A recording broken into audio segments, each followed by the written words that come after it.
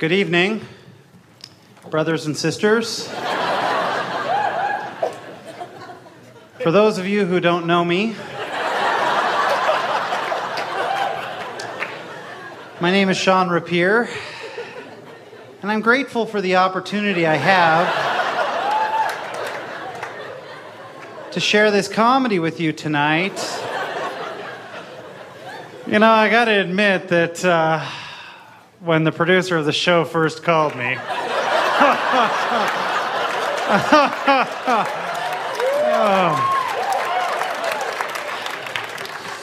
and asked me if I'd do this show, boy, was I nervous. I've been nervous all week.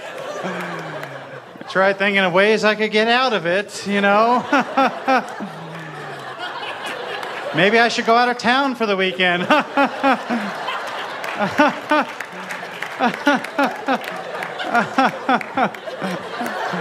I'll get even with you.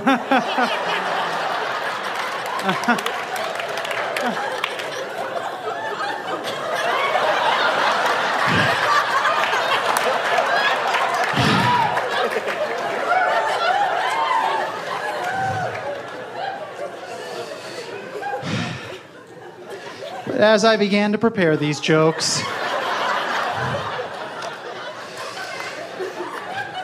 well, I realized I need this comedy more than any of you.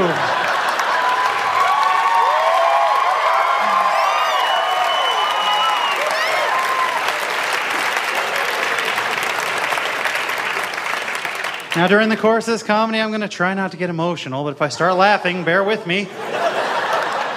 Okay, here we go.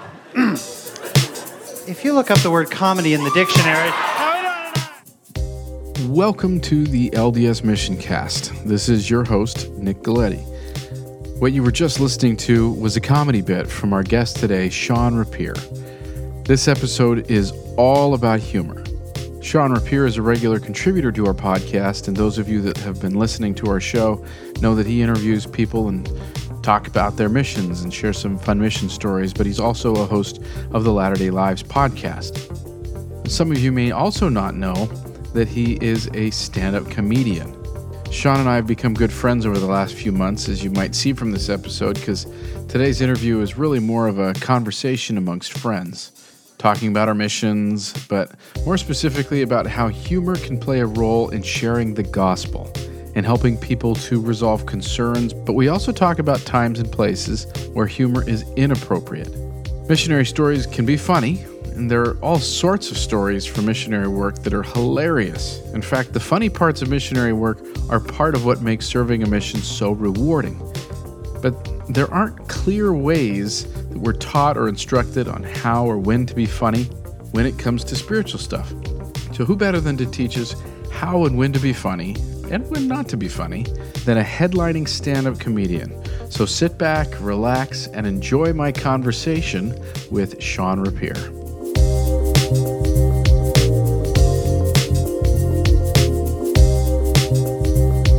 Hello and welcome to the LDS Mission Cast. Our guest for this episode is actually one of our hosts. This is going to be a really fun episode for me, and we have Sean Rapier on from the Latter-day Lives podcast. Hopefully you guys have taken the time to check it out and go to latterdaylives.com.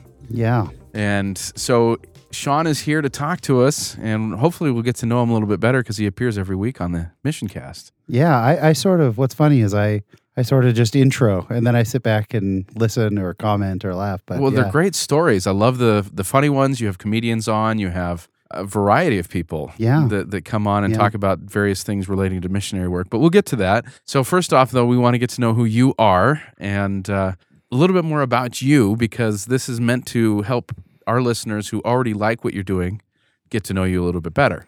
So where are you from originally? So I was born in Southern California, moved to the Bay Area, and I really grew up in the Bay Area. Grew up in San Jose, California my whole life. A very different place when I grew up. I'm 45 years old, and it was, you could buy a home for under $4 million right. in San Jose. It was a wonderful place to grow up. I grew up in an LDS family. My father was my bishop when I was a teenager, Hence, I was completely inactive and Fulfilling many stereotypes. yes, Wonderful. I was every stereotype. This was the 80s. I had purple hair, blue hair. I had no interest in the gospel. Loved punk music. Loved punk music. Yes, all those terrible things. And then suddenly I was 18 and had to figure out what I was going to do with the rest of my life, and had some really spiritual experiences. Led me to go on a mission.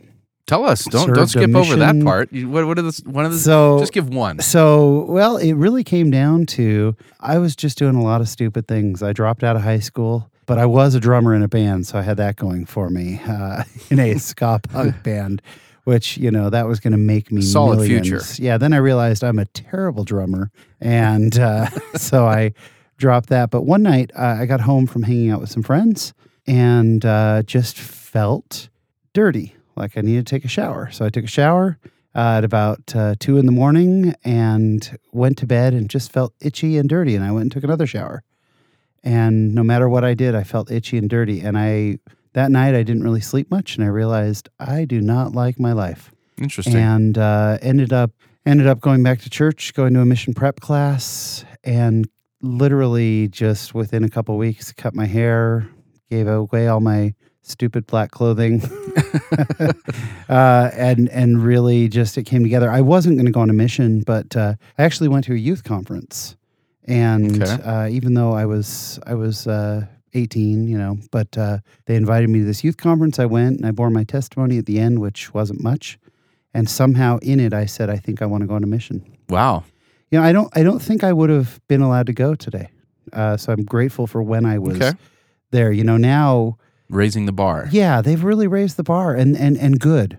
I think that's good because we all know missionaries who have struggled, and but I'm grateful I got to go, and I had a wonderful mission. I served in the Chile Osorno mission, the one that no one's heard of. Yeah, Why has no one heard of it? I don't know. I have no idea. It's just as big as any other. I think Santiago has so many. But, people will always say, yeah, I served in Chile, and they go, oh, Santiago? That's probably because it's a bigger, more known city. Yeah, sure. Or Concepcion, or if people go down the list, and they say, no, Osorno. And they go, oh, yeah, no, I don't know that one. Wasn't that one of the missionary training centers that's going to close? It was in Santiago, Okay. I think. Yeah. But it's definitely in Chile, yes. They are closing the one in Chile, which I believe is in Santiago. When I got my call, Osorno is such a weird word that I took people for about a week would go, where are you serving? I go, Chile. It starts with an O. I don't know the mission. I know it's in the southern part of Chile. And a good friend of ours, a family friend, John Dalton, who was an area authority down in Southern California. He's my dad's best friend. He gave the closing prayer at my mission farewell, and he said, in sacrament meeting, he said, please bless Sean as he serves in the Chile Osorno.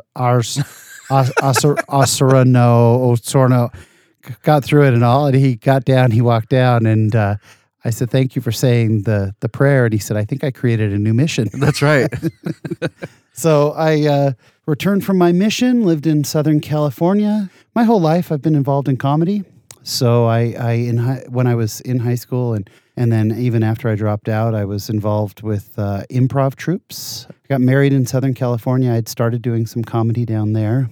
Was in a couple competitions and did well, and then moved out to Provo because if you really want to pursue comedy, you leave LA and you go to Provo. Right. Because that's where the full of happening good plans. scene. Good pattern to follow. Yes. And so I performed with what's called the Garens Comedy Troupe, which was a BYU troupe. In fact, Lisa Clark, who is one of the hosts of Random Acts, she was in it with me, and just a very talented. In fact, a lot of the guys there have gone on to be actors. One of the guys who's in one of the new Stargate movies, he was a big part of it. Lincoln Hoppe. Wonderful time, but I loved improv, but I loved stand-up, and so I started performing at Johnny B's Comedy Club.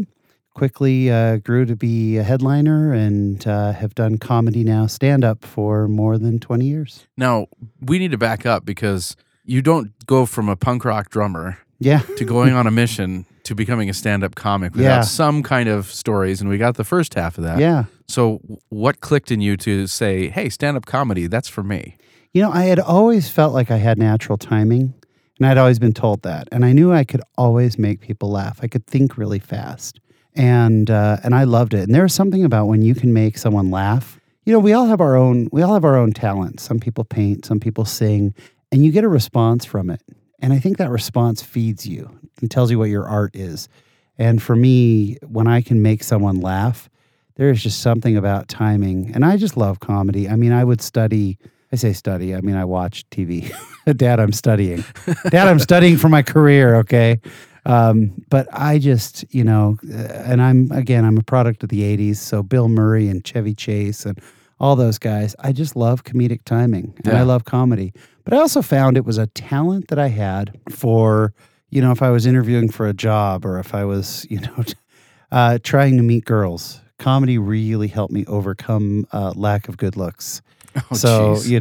there was comedy was wonderful for that. So, yeah. So I think I naturally kind of had it. My family's very funny. My parents are very funny. One of the things I remember when I was a teenager, as many teenagers do, I was fighting with my dad a lot and I was not on a good path. And I had a job at a bookstore.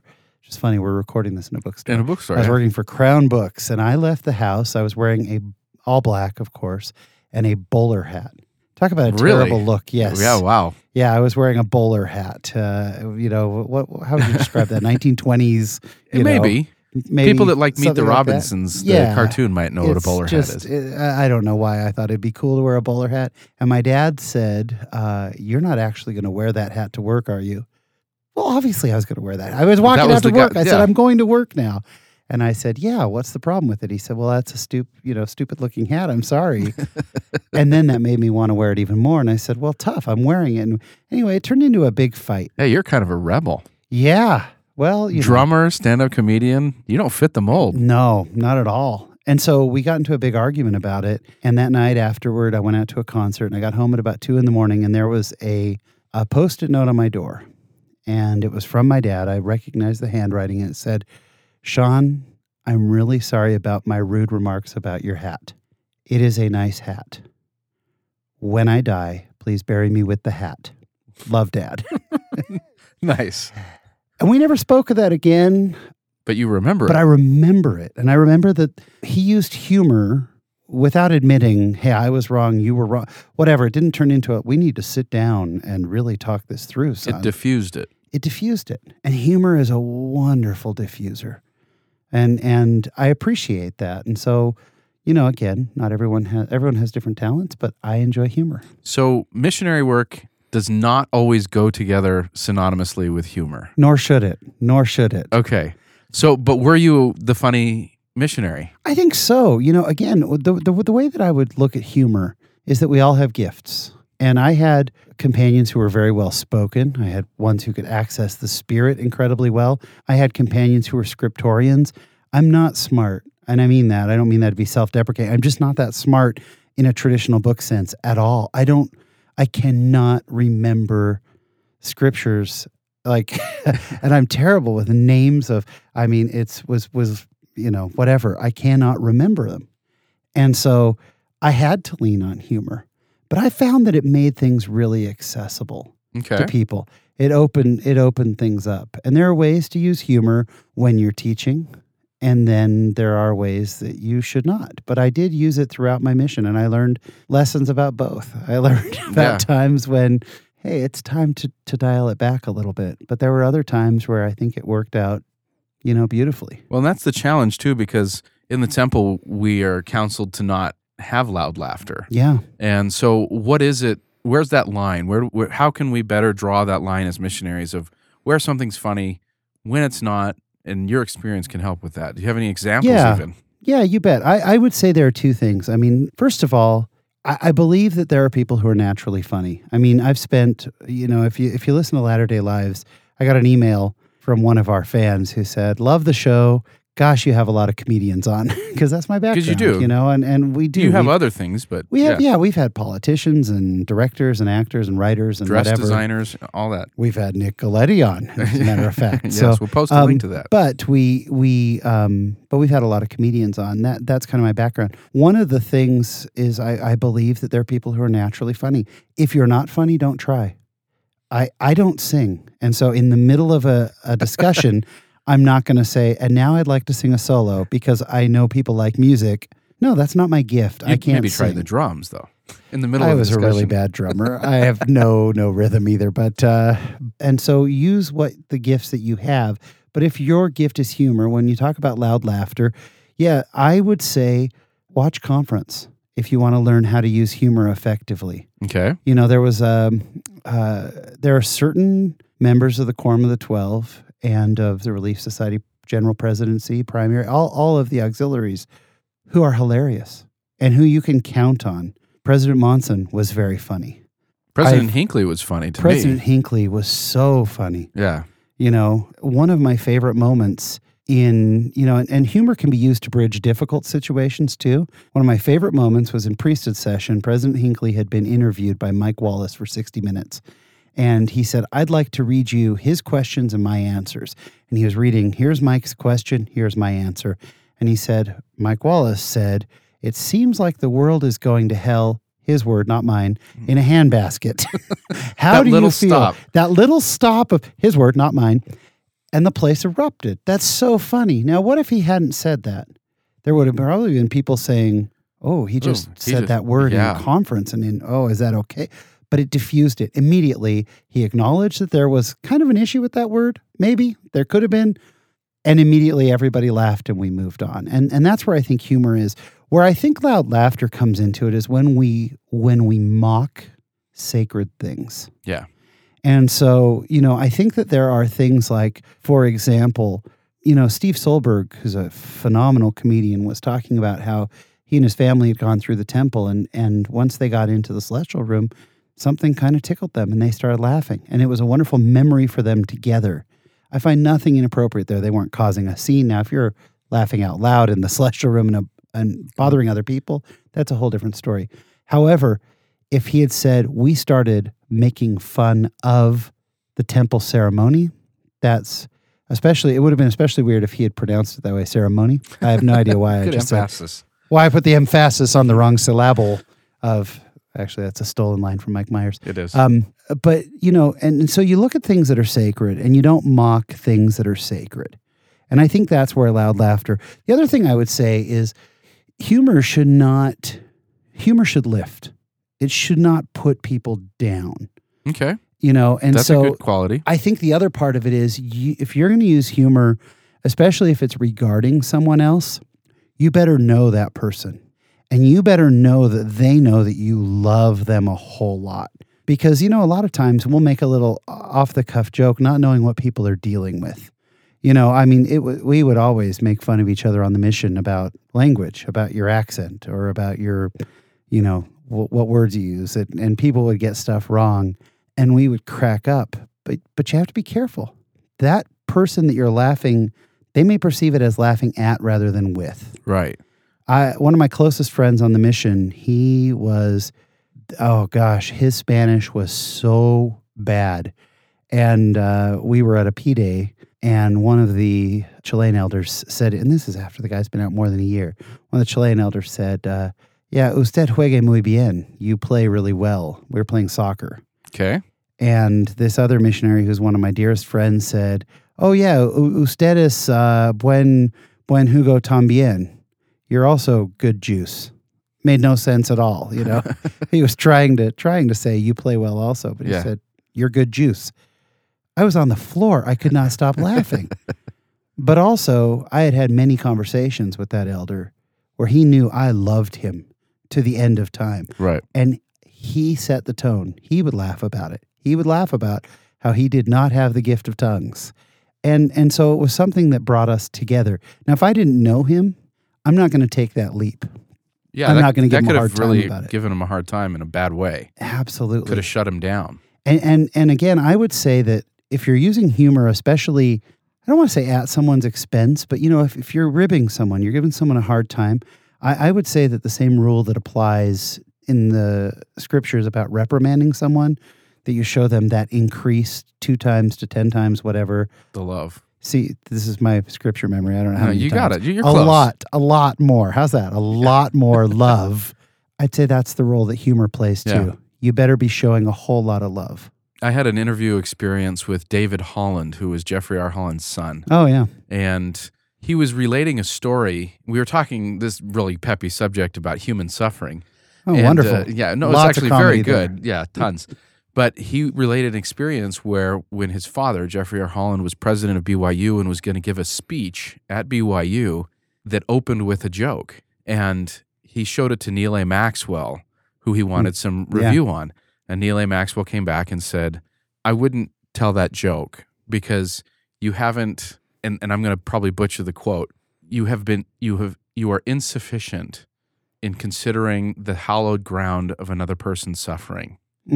Wow. So he talked about it in the sense that this joke doesn't take into consideration human suffering and what people experience, and you're making light of that, and maybe you probably shouldn't. But it was a gentle rebuke. It was just I wouldn't do that if I were you. But it was such a profound experience for Jeffrey R. Holland about the quality of humor and what humor really needs to be. Yeah. That he remembered it, taught his son, and his son is teaching his sons, Awesome. and shared it on our podcast. But it does definitely speak to the role of humor. He didn't say never make a joke, No. but he did say when you do, be very careful of where you go with it. So back to your mission stories. You've got some funny mission stories. So Yeah. I want to hear some funny mission stories and where maybe even these principles come out. So we had, when I was on my mission, I was very paranoid about being a good missionary. I was worried. And so We all are to a point, sure. Yeah, I just, after we weren't sure if I was going to make it on a mission, I found out later, my dad, as they were leaving the MTC, is when you could still go into the MTC. When they dropped me off, my dad looked at my mom and said, he'll either be an amazing missionary or he'll be home in 3 weeks. Wow. And he wasn't wrong. I was in the southern tip of the world for a reason, because my first 3 months, every morning I woke up and did the calculation as to how long it'd take me to get home. And I go, man, it's just easier to stay. It's terrible. I was made a district leader after I'd been out for a while, my second area, and I was training a new missionary. And I had gotten to know the APs pretty well. They were good friends of mine, and I knew them. And again, comedy requires trust. It just does. And so had I not known them, I would have never done this. But the APs said, hey, we want to come around and we want to visit all the district leaders in their houses. Okay. Now, we lived with a family. They called them pensiones. And so we lived with this family, and they had, kids and whatever. And we had our own room there. Well, I knew they were coming. And this freaked out my companion so much. But what we did was, in our room, the family was not members of the church. I went and got some of their empty wine bottles and spread them around our room. I then went and got some of the mother of the house. I went and got some of her clothing and spread it around our lovely. room. And they came by at about 11 o'clock in the morning, and we were watching out for them, fully dressed, ready. As soon as we saw that they pulled up, I ran into our bedroom. I had Guns N' Roses from their teenage son queued up, ready to play. I started playing the Guns N' Roses, and my companion and I jumped into our beds as if we were passed out, that there had been a huge party the night before. And we heard the mother of the house. We heard the APs walk in, and they said, well, where are the missionaries? And I had coached the mother. She said, they're in bed. They usually sleep till about noon. Nice. And you could hear, they do? And they came and they opened that door, and here are empty bottles of wine, and here are clothing spread all over, and Guns N' Roses music playing. And when they opened the door and they flipped on the light, I kind of looked up as if I'd been asleep and went, wait, huh, what? And then I flipped up the blanket, and we got our name tags on, and I looked at him and went, My companion was so panicked, he jumped up and went, it was a joke. It was all a joke. It was Elder Rapier's idea. It wasn't my idea. You're like, thanks for selling me out. Poor Greenie. Yeah. And Elder Shawcroft, who's a dear friend of mine to this day, I think Elder Bagley, it took him a minute to process, wait, was this really a joke, or are you covering? Elder Shawcroft, and they had done 50 of these visits, or whatever, right. However many. They were so tired of the visits being the same. He fell on the bed and he laughed for about 20 minutes. He could not stop laughing. But there was a confidence there. Now, if I had a problem on my mission, right. if I were a problem missionary, that's not funny. It's right. too close to home. If I had a companion who was struggling with some things, that's not funny. if I didn't know the APs. That's no way to meet someone. Right. But we had the bond, we had the trust, and we've brought it up many times in the years since. That was really fun. Nice. Yeah. We had a funny story on my mission where I went into a new area. It was the day before Thanksgiving, and my companion who was in the area said, we've got this third discussion with this family, which was not a discussion we taught a lot. Because you only progress to get people. To it, sure. Yeah.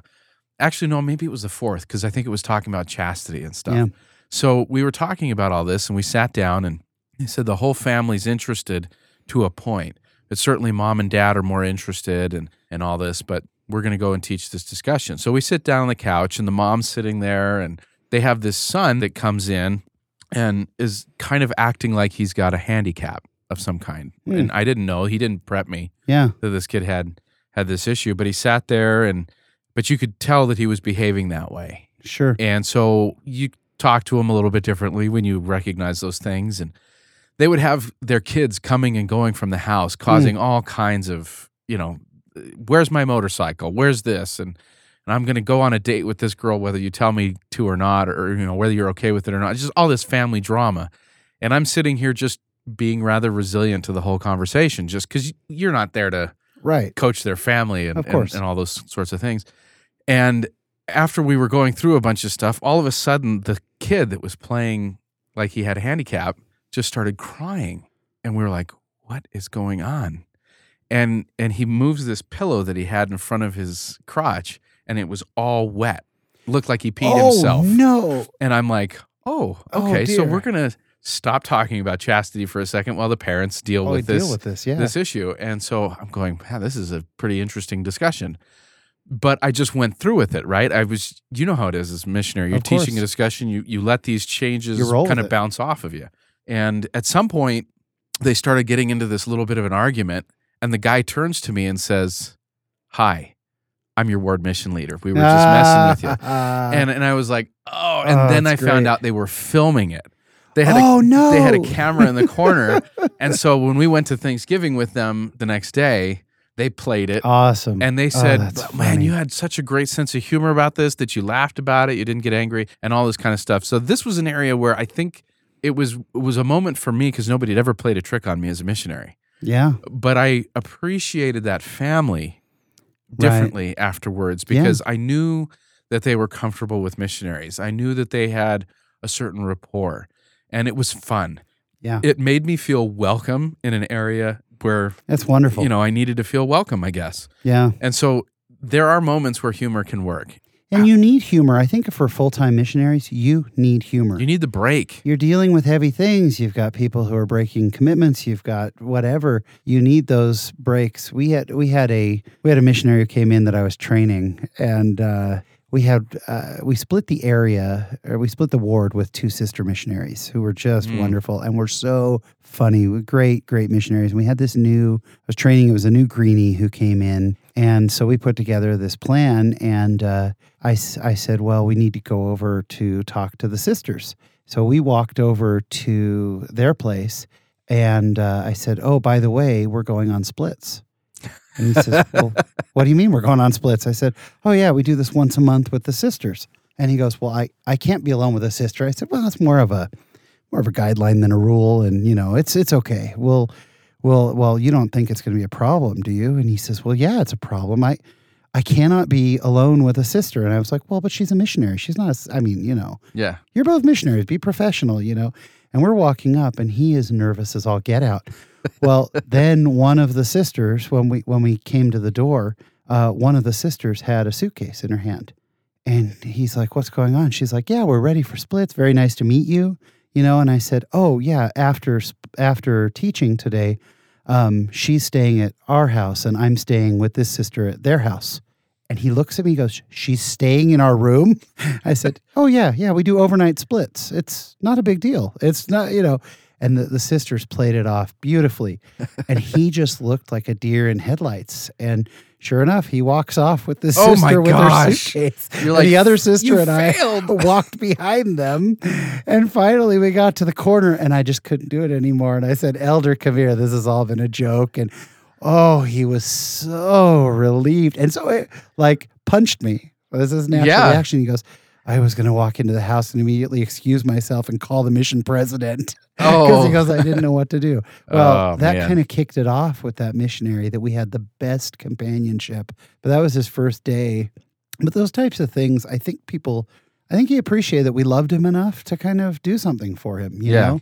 And that was something funny that we always looked back, and he and I had just tremendous experiences. And you have to be careful, You right? have to be careful. Some people, that is not going to go over well. They could start crying. They could have trauma. It could be And very I think it's scary. important to read it all the way along. Like Right. if he had really freaked out, he looked more like a deer in headlights. So I felt like we could keep pushing a little bit. If he had really snapped, I would have said, hey, joke gone wrong. Yeah. Total joke, gone wrong. We tried, you know. Didn't happen. Didn't land. I think, you know, when I look at teaching the gospel and I look at humor as a diffuser, you know, it really can. When I had a great experience, you know, that can be applied to teaching in elders quorum. I was a home teacher of a man who one day he said, I want to go out to lunch. And he was very active, you know, sealed in the temple, return missionary, everything. We went to lunch and he said, I don't believe in the gospel anymore and I don't know what to do about it. And I said, okay, let's process this together. And he said, well, I've already told my wife and I've already told my kids and I'm going to keep going to church because that's what our family does. And it was quite heavy. And he said, I would like to share this with the ward so that they understand that I'll still be coming, but I don't want to calling or whatever. And I said, he wanted to do it in sacrament meeting. And I talked to the bishop and the bishop said, absolutely not. But elders quorum is a great place for that. Now, we had never had this happen before. You know, you don't normally have an elders quorum lesson where one of the members Right. stands up and says, I've lost my faith. I'm going to keep coming, but please don't ask me to bear my testimony or whatever. So we get there to elders quorum, and I've been praying for him a lot. Now, mind you, he is a dear friend enough that he went out to lunch with me Okay. and asked if I'd sit by him during this meeting. We had a bond. We had a kinship. And he stood up and he shared this, and it was quite heavy, and it was very emotional in that room. And when he finished, he sat down next to me. I put my arm around him, and our elders quorum president stood up. What do you say next after that? Right. The elders quorum president went, wow, okay,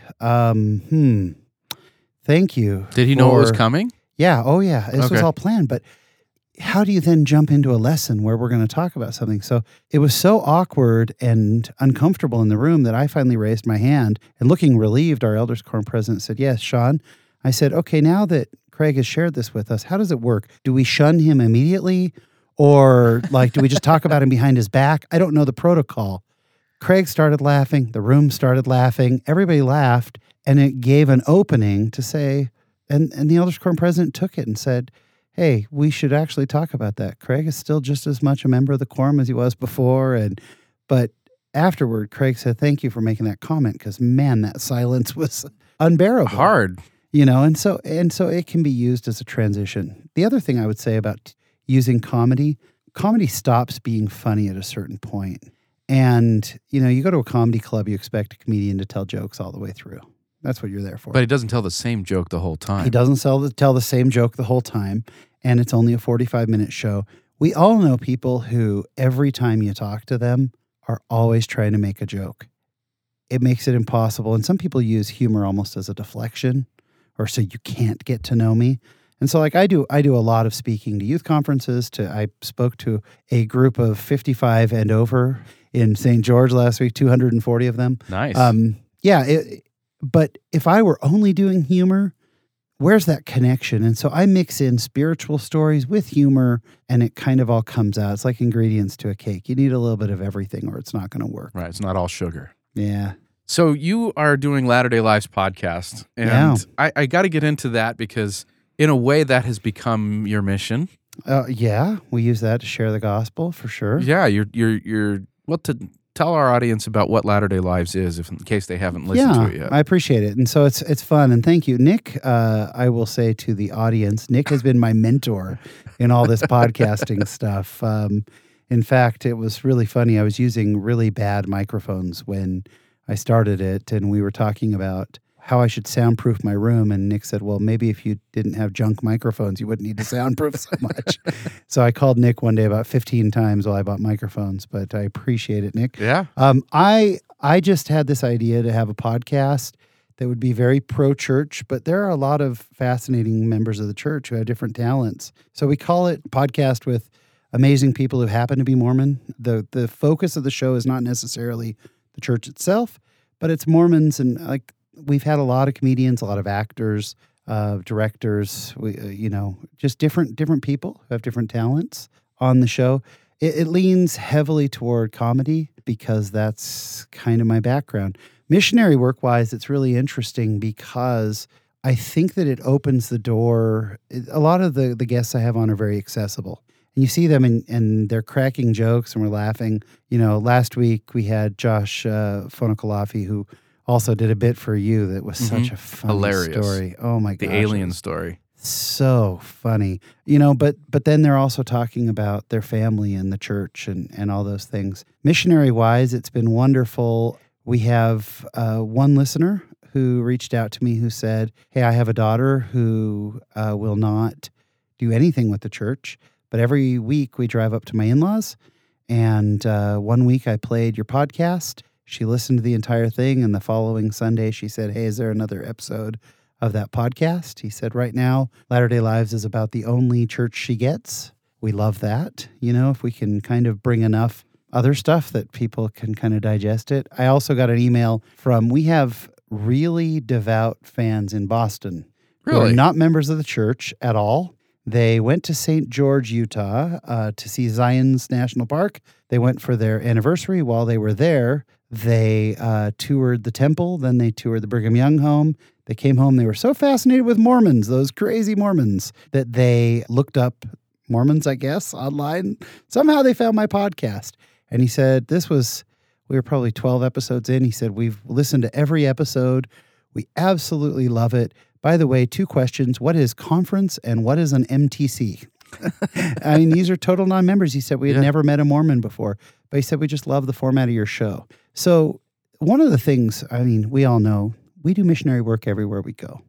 I would say if you're going to share the gospel, this has been my experience. If you find yourself to be naturally humorous, there are a lot of misconceptions about Mormons. And there are people who are surprised when they meet Mormons who make jokes. They just think that we are dour and serious all the time. Button up, tied, yeah.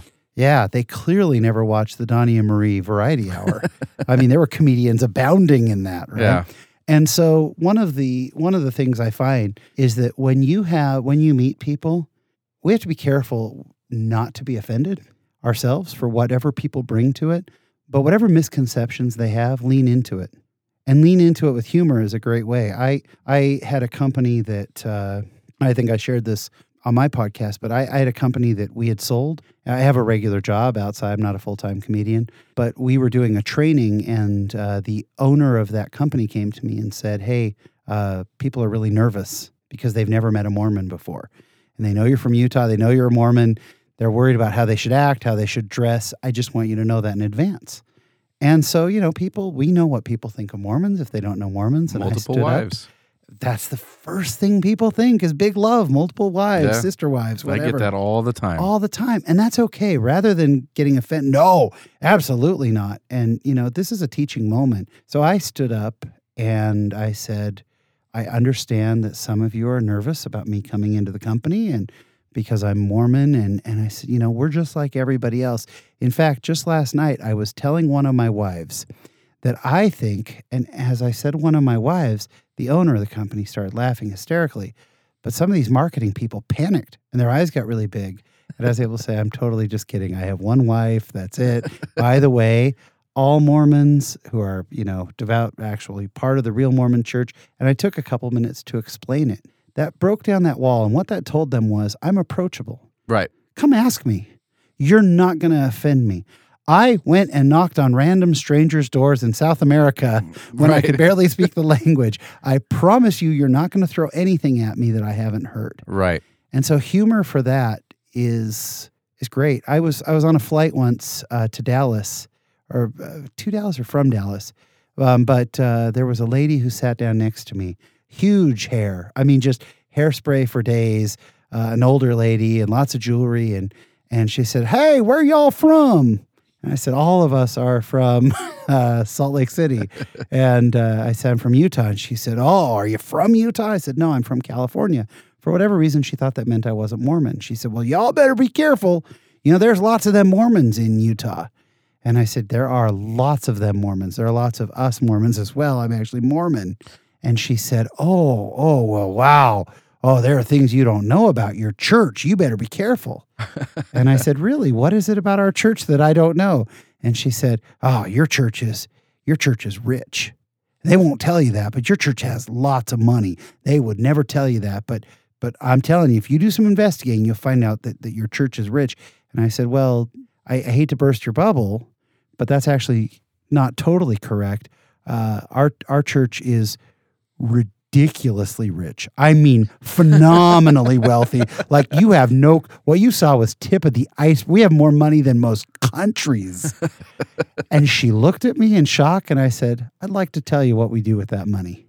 And we had about a half-hour discussion about temples and about the work that's out there. But it was such a funny way to jump into it. Oh, yeah. Now, if I had gotten defensive with her, probably not having a teaching moment. But again, I'm comfortable with comedy. I'm comfortable making jokes. Yeah. If you're not, that's okay. See, the funny thing I had when I first got on the plane from Salt Lake City to go down to Baton Rouge where I served, Yeah. all of my mission companions from the MTC and everybody that was flying out with me, they were all sitting literally next to each other in the same row. There was like 6 missionaries all across the plane. I was sitting by myself way up in the front and nobody else was near me. Oh, wow. And which was kind of interesting. Yeah. And this was back when the Labor of Love video had just come out, where they had the plane moment where you're expected to talk to the person on the plane next to you. Well, the lady sitting next to me, she says, "Oh, you're one of those missionaries." I said, "I am." And she said, "Yeah, you probably don't want to talk to me." And I said, "Okay, why's that?" She says, "Because I believe that you missionaries take terrible diseases throughout the world and carry those diseases to all sorts of third world countries, and you're causing all these problems. And so I'm not really a big fan of what you do." Wow. Now, I'm sitting here going, the MTC didn't prep us for that one. Yeah. And that was my worry. Looking back, I should have said, "Yet you feel comfortable sitting next to me on the plane." Wow. But I could have used humor to diffuse, but in that moment, as a greenie, I just wasn't ready for that. So should people who can find humor and can be funny, should we maybe look for more ways to be funny? And again, humor is not always laugh out loud, fall down funny. Right. Humor can be a little comment. It can be an aside. It can be just being comfortable, But if you're comfortable with humor, I would say, again, don't try. It's one thing I learned as a young stand-up is that if you're trying to be funny, the audience knows. And so I had Clinton. So if it comes natural. If it comes natural. And Clinton Jackson, who's a very famous stand-up comic, brilliant comedian, I opened for him one time. And after the show, he said, "You're trying too hard. You're trying to get people to laugh. And if you try to get people to laugh, they won't laugh. It's a knee-jerk reaction." He said, the way you should treat comedy, especially in stand-up, is, hey, I'm going for a ride. And you're welcome to come. And if you don't come, that's on you. And so keeping it casual, some of the advice I would give, one of the things I'm most well known for, we did a DVD many years ago. Yes, I wanted to bring this up. Several comedians that it's so weird, I still get recognized from it. I was out to lunch last week and a guy came up and said, "Oh, you're the Mormon comedian."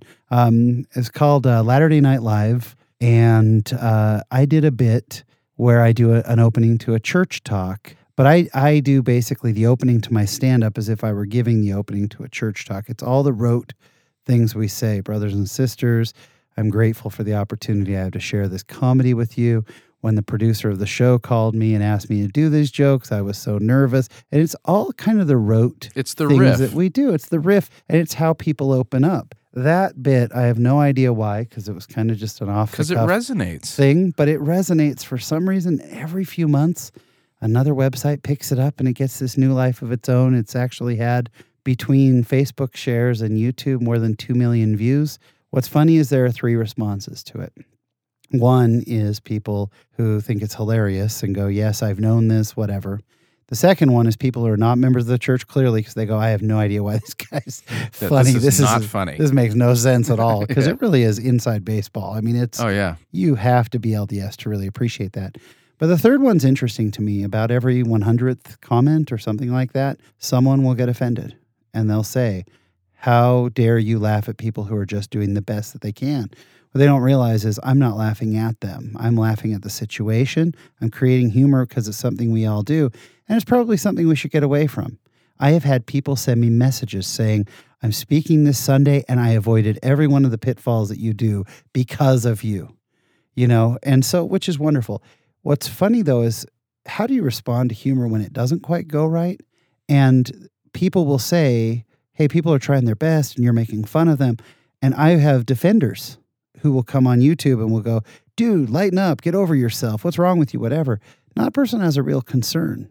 They didn't get the joke, and that's okay. Not everybody's going to. It's not going to land with everybody. Yeah, exactly. And so I actually take the time. I rarely will respond to anyone's comments on anything we do. We now have Those Mormons on YouTube, just me, Michael Birkland, and Danny Drysdale. We do short Mormon videos. And again, comments will be sometimes wonderful, sometimes people get offended. And we're very careful to only address the culture of Mormonism, nothing sacred.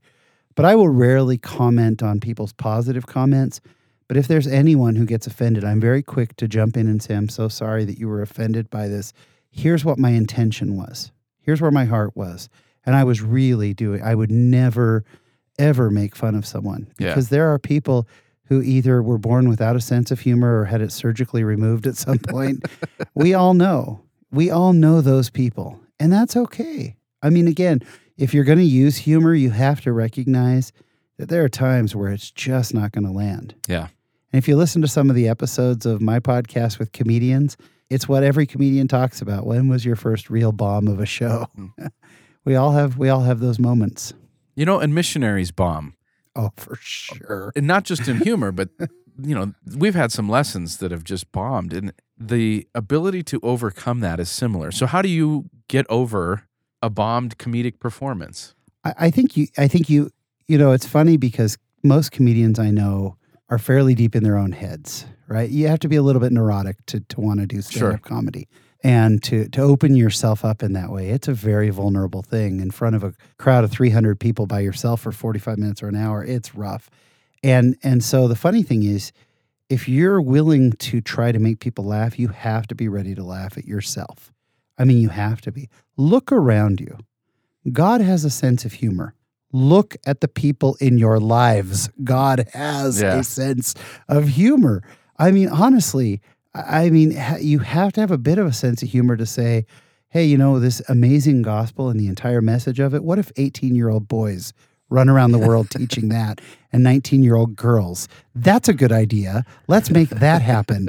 I mean, come on, there's something funny to it. I think we can do a better job prepping our missionaries that this is the most important work in the world, and it's a day job. It's both. And that person that you're teaching, you might bring them the keys to salvation that will change their world, and you very well might not. And you're going to have 100 to 1 of the people that either aren't going to really listen or are going to slam your doors or are, whatever it is. And so you have to find that humor, I think, between companionships. My best companionships, we had bonds of humor. My favorite companion ever, he was so funny. We were best man at each other's weddings, and he's not naturally stand-up comedy type funny, but he'd do things that were funny, maybe not even knowing it. And we used to teach people, there were people in Chile who just wanted the Americans to come in.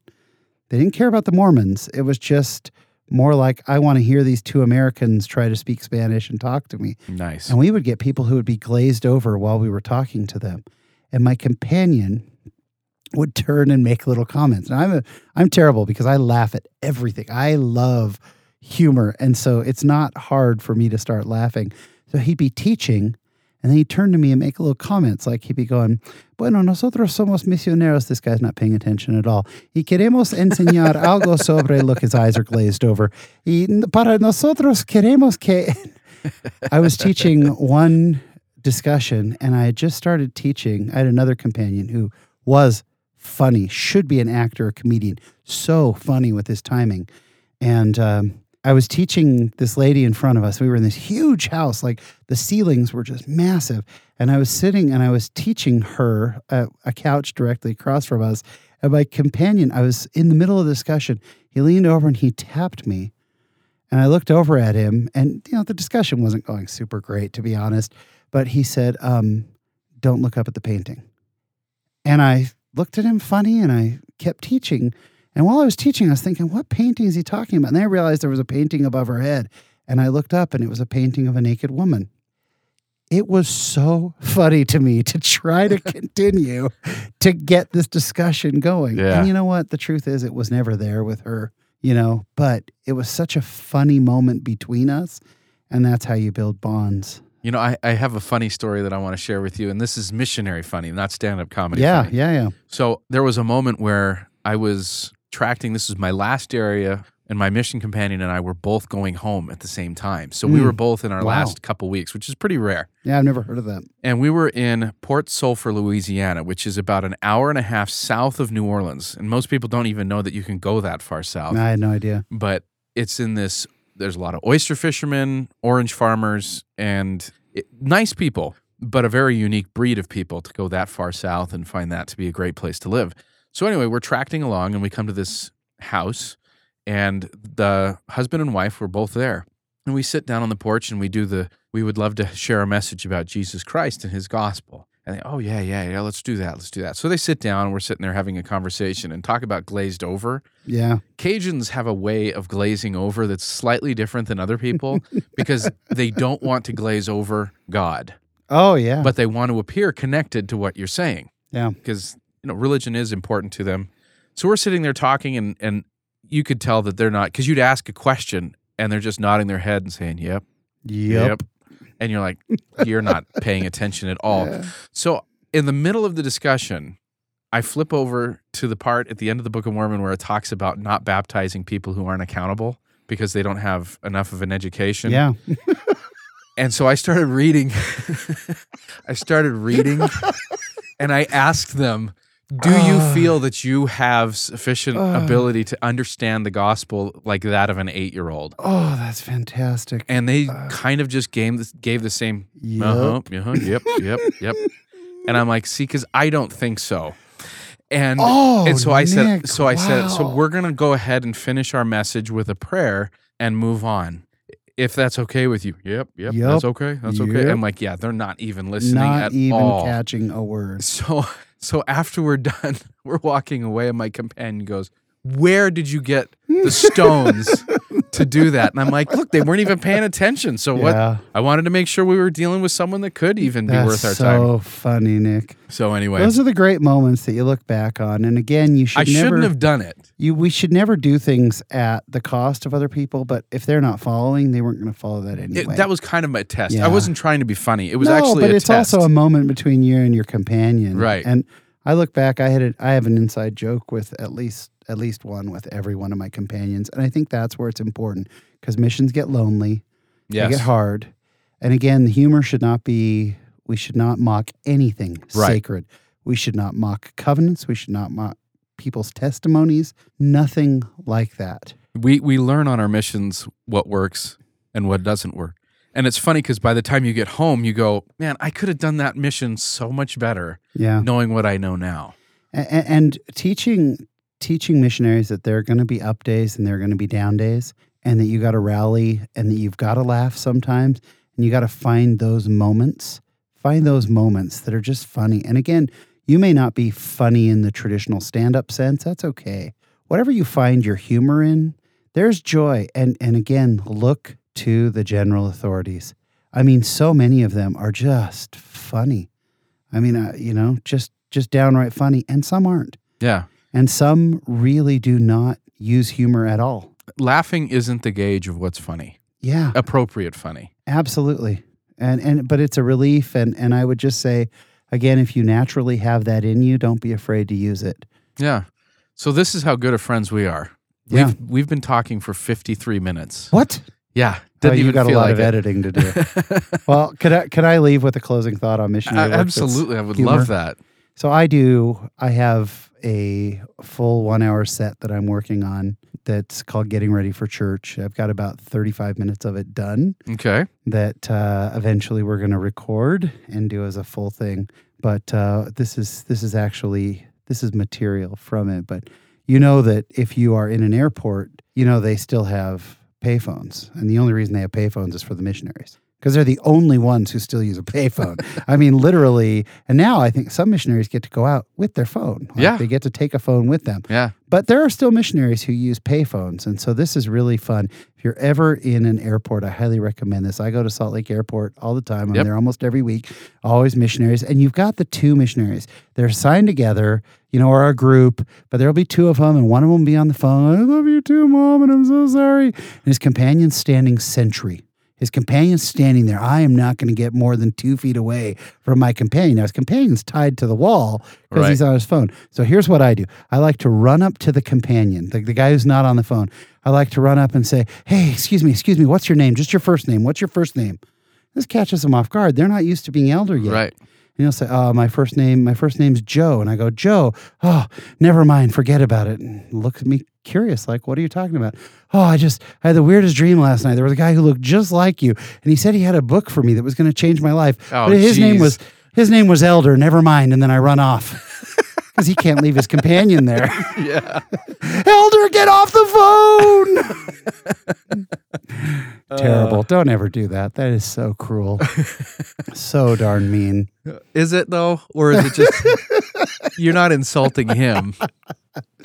That is really fun, though. Yeah. I have a good time with the missionaries. Well, and thank you again for coming in and talking about how humor is part of missionary work. It's part of mortal life, and we really should be able to find ways to enjoy it and appreciate it when it comes up. So thank you again. Make sure everybody that's listening, check out the Latter-day Lives podcast. It's awesome. It comes out every Monday, and there's always something fun and entertaining to listen to, and you feel like you meet these people. Yeah, it's been such a blessing. And if you enjoy mediocre comedy, check out Those Mormons on YouTube. We have 2 videos up. We're shooting our 3rd right now, but it's a lot of fun. There needs to be more ability for us to have fun with our faith. Absolutely. I think that's the way God wants it. Yeah. Thanks again.